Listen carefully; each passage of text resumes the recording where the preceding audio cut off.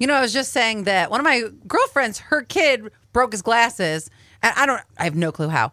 And she's like, "Oh no, I don't have a spare pair." I never had a spare pair, so I didn't think kids had a spare pair. I never did, and I wore literally Coke bottle glasses my entire life until I got contacts, and then, eventually the surgery recently. But yeah, and now he's a new man, new eyeballs. New man. It is life changing. I'm not going to lie. Oh, I bet. 8975 says America's Best, which I don't even know what that is, always offered 2 pairs of glasses for one price. And I always got them for my son since second grade. And he's now 17. He's always had that extra backup pair.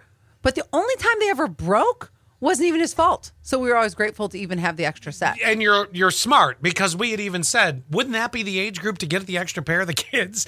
For the simple fact they're doing more stuff that can break the glasses than, I don't know, Allie and me. Well, like playing baseball or something. Well, sure, exactly. Wait, Scott. Yes. Do you sleep with your glasses on? No, back when I had glasses, I would sometimes fall asleep with them on, like if my contacts were out. I do all the time. I always fall asleep with my glasses on. How would if I'm watching a show, next thing you know, boom. Right. How would they get bent in bed? You roll around. Yeah. Or another way. No, just me rolling around. Just put them